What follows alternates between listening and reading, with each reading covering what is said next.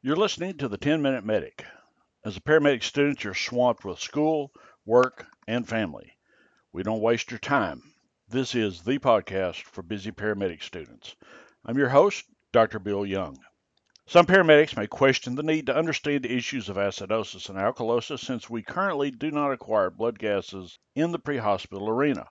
I would challenge that line of thinking because we will be transferring patients, either by ground or air, from a lower acuity hospital to a higher level of care. Being able to understand the concepts of the body's pH and the ramifications that it could have on your patient will be very important and will help to direct your care. According to the Merck manual, the acidity or alkalinity of any solution, including blood, is indicated on the pH scale. The pH scale is set up so that it is inversely related to how acidic or alkalotic the body is.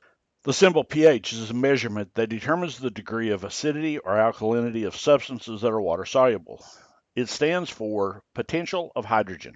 This ranges from 0, strongly acidic, to 14, strongly basic or alkaline. A pH of 7.0 in the middle of the scale is considered neutral.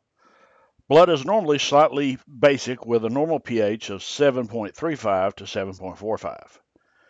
Usually, the body maintains the pH of blood close to 7.40. When the pH gets extreme in either direction away from 7.0, this usually indicates death for your patient. The cellular pH, 6.8, as well as the blood, 7.4, are almost neutral.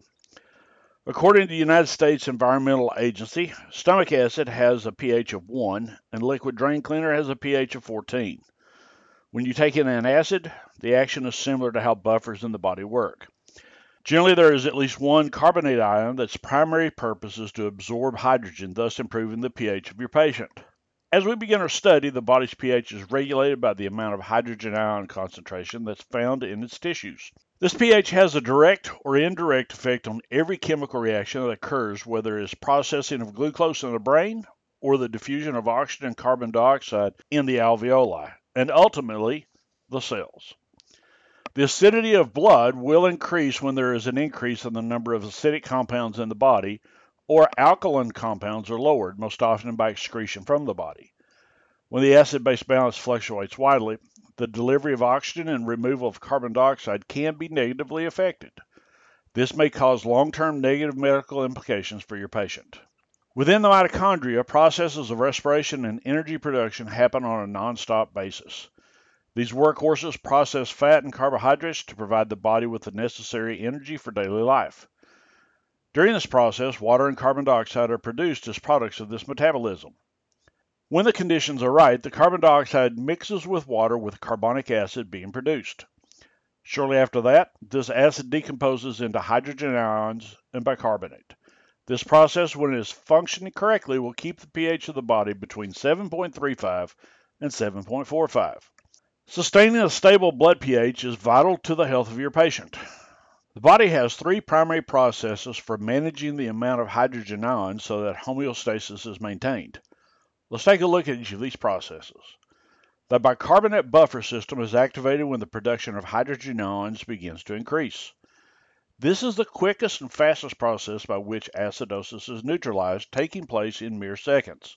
There is a specific ratio of bicarbonate to acid that must be maintained for the buffer system to work effectively. This system, known as the Henderson-Hasselbalch equation, calls for 20 molecules of bicarbonate for every molecule of acid to preserve a nice, comfortable pH of 7.4. Chemoreceptors in the medulla monitor the pH and react quickly to bring about the release of additional bicarbonate when needed to offset the increased presence of hydrogen ions. Think of it this way. When you have an increase of gastric acid after eating that double jalapeno chili cheeseburger and large cheese fries, what do you tend to reach for? That's right, an antacid. The body does the exact same thing. When the acidity level of the blood begins to increase, bicarbonate is produced. As the acidity goes down, the production is reduced. Because of this, the body can maintain that nice, happy 7.4 or somewhere thereabout pH. But wait, there's more. While the bicarbonate buffer system is the quickest method of regulation of pH, there are on occasion times when it will fail or simply not be adequate to address the acid produced within the body. The body has two redundant systems that will provide assistance. The first of these two systems, the respiratory system, will then come into play. Although not nearly as quick as the buffer system, when the chemoreceptors of the brain begin to detect an increasing amount of carbon dioxide being converted to acid, the respiratory centers will then send messages to the lungs to breathe faster and deeper. You should already be aware of the affinity of carbon monoxide has for hemoglobin from your EMT classes.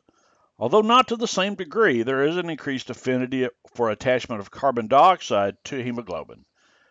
As circulation occurs throughout the body, the hemoglobin will pick up carbon dioxide and return it to the alveoli where it is exchanged for oxygen. The buffer system will deliver a portion of the bicarbonate produced to the lungs. At a certain point, the carbonic acid that is formed from the two chemicals break down into carbon dioxide and water. The net result of this is that more carbon dioxide is blown off as the patient exhales, making less of that gas available to be converted into carbonic acid. When the levels of hydrogen ion concentration and carbon dioxide begin to approach their normal levels, the rate and depth of breathing will return to a normal status. The primary driver of the respiratory system is the pH found within the blood, not the lack of oxygen levels. The respiratory system of acid-base balance may take hours to correct any imbalances found within the body. We now turn to the lowly kidneys. The renal system takes the most time to provide compensation for an acid-base balance that is out of kilter. This system may take days to restore the body's pH to a more normalized range. It does this by the elimination of hydrogen ions and the reabsorption of bicarbonate within the renal tubules. This bicarbonate reabsorption increases the amount of circulating bicarbonate available to fuse with the excess hydrogen ions, eventually being expelled as carbon dioxide and water from the lungs.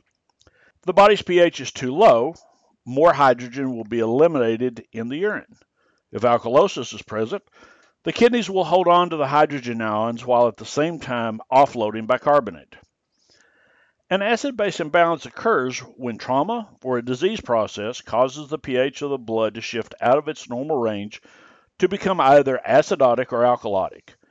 When there's a high level of acid in the blood, the patient is said to be acidemic or acidotic. When there is an increased level of base in the blood, it's referred to as alkalemia or alkalotic. The conditions that set up based upon these imbalances are classified as metabolic or respiratory, as well as the direction that the pH is directed, acidosis or alkalosis. When placed together, the patient could be suffering from respiratory acidosis or respiratory alkalosis. It could be metabolic acidosis or metabolic alkalosis. In the next 4 podcasts, we will review each one of these in detail, looking at the signs and symptoms that present, as well as any treatment that you, the paramedic, can provide. Thanks again for listening to the 10-Minute Medic. Don't forget to follow us so that you can automatically be notified when new episodes drop. If you found it valuable, make sure to tell a fellow classmate. In our next podcast, we'll take a look at respiratory acidosis, including some of the causes of this condition. Thanks again for listening.